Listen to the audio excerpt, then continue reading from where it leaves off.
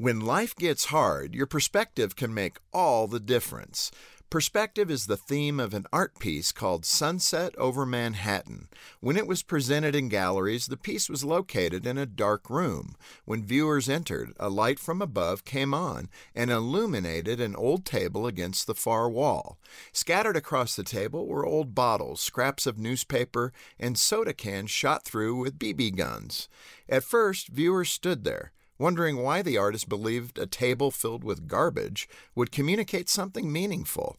But just before they walked away, scratching their heads, the lighting in the room shifted. The ceiling light turned off, and a spotlight in the corner of the room turned on, illuminating the display from a new direction.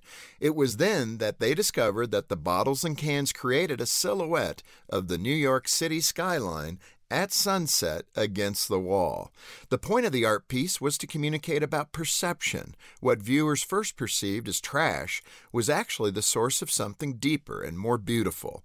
It's true for you as well. When you see the ugly parts in your life in a new light, you'll awaken to a new perspective that reframes everything you thought you were seeing. Right now, your struggles may seem too painful to bring about anything good, but if you can see things in a new light, beauty can emerge. For more to help you thrive, go to FocusOnTheFamily.com. I'm Jim Daly.